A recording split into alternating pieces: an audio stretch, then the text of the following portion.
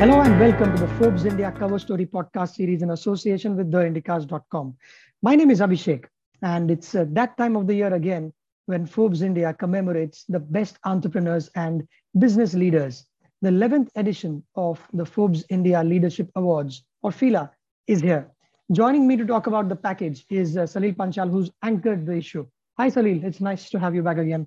Hi, greetings, Abhishek. Salil, in the article that you give an overview about the whole issue, you write about how happy days for the corporate world appear to be back again. So, in the context of FILA, could you describe that in the context of fingers crossed, the pandemic on its way out?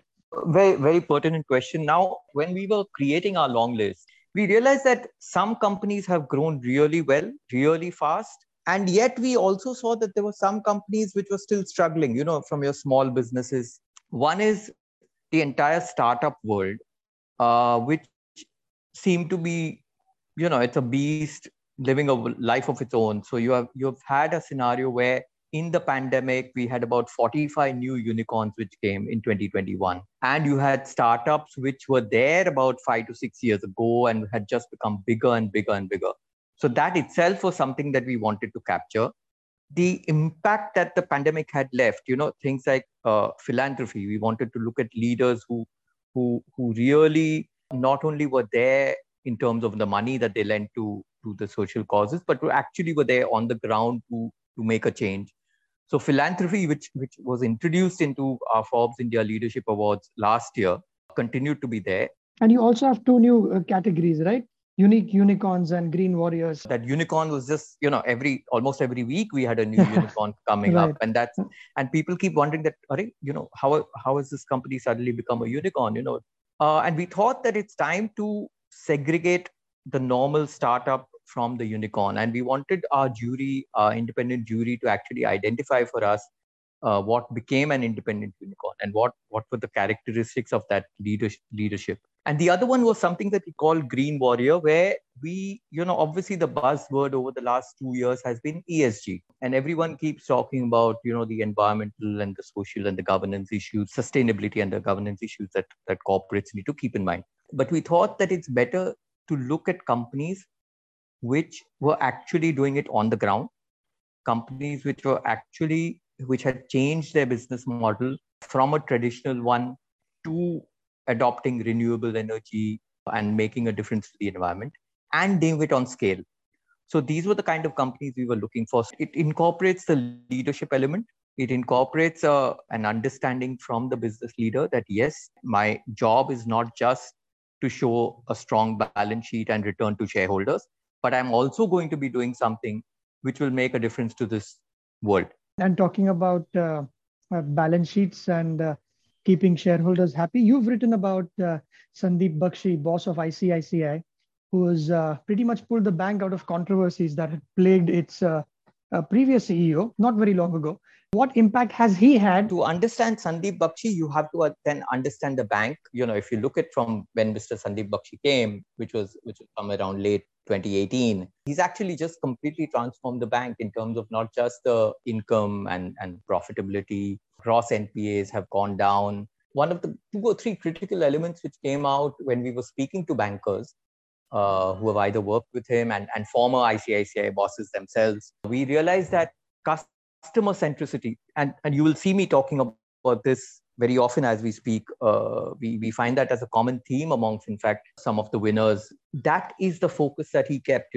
Targets are not important. There was a very clear message that he sent out to staff and to employees and a very clear message that don't bother about targets. Just keep the customer happy and offer them what they want, at the right price. You write in your article, and I quote, his mantra was, quote, simply well accepted banking principles, unquote. You make him sound very boring, but he's kept it simple, stuck to the basics, not being over ambitious in the quest of getting more numbers. Absolutely. We wanted to look at and try and understand that what has he done, this style of leadership, because it comes back to leadership. So what he's managed to do is get all the processes back into line, focus really on the basics, how to make the bank more effective, and automatically the numbers would show. And then people can talk about the leadership if they want to, which is exactly how it is. When we move towards the other category, among the important ones, or the most talked about ones is that of the Entrepreneur of the Year. And that goes to Girish Mathrubootham, who's created Freshworks. And you talked about unicorns at the beginning, and also is at odds with someone like Mr. Bakshi, who's running a bank which has been around for a while. And it's a whole different story for someone like Girish to run an outfit which was a unicorn not too long ago and is now listed on the Nasdaq, and it's now worth I think $12 billion. Absolutely. So what makes Girish's leadership unique is this same factor of customer centricity, focus on the customer. He's very clear that I'm not looking at a company which is catering to, let's say, the top 500 giants in the world, the top 500 corporates in the world. I'm looking at a company to create products for the top 5 million companies. So let it be something which is simple. Let it be something that customers want, and automatically you will see growth. Now, of course, what he's managed to do, like in Sandeep Bakshi's case, is keep the employees happy, and that's again a critical element which you'd find in most of the companies which have now grown to a massive size. Right, a massive size. I think you can't not talk about Dr. Pratap Reddy, who's the founder chairman of Apollo Hospitals. He's won the Lifetime Achievement Award, and he's had some life. He's 89. He started the first private hospital in India, and I think the story starts with how he was arrested for an independence movement back in the day under Gandhiji. My colleague Pooja went and met him. Very, very unique personality. You'd realize that as you read the story, that little anecdotes about his life, about him growing up, about him chatting with his father, when he had gone both first to the UK and then to the US for further studies in medicine. And his father very clearly had told him that use your medical experience to actually benefit Indians. That's critical. And it takes you back to the old world way of looking at things. That okay, can I do something which is actually going to make a difference to the broader society? And went about it extremely successfully. You're looking at Apollo Hospitals, which now has, I think there's 71 total number of branches and over 10,000 beds. So very, very successful venture which he has set up, and obviously well recognized.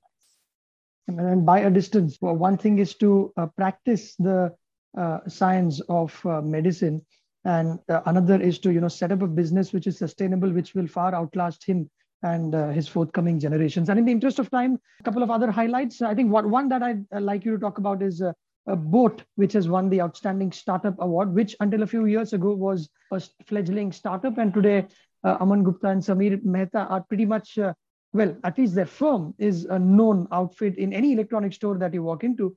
And especially in a crowded market where Chinese products used to be, taste of the town, these guys have taken over. This was a company which until 2014 was just selling cables and mobile chargers, and from them, they slowly moved into audio, they moved into accessories, they moved into wearables. And yes, the one thing that we realized is that almost every person, and you might have the same experience, that everybody who's used a Boat product has not had any complaints. And again, it goes back to the customer centricity issue. So they've really got a hold on really what customers want.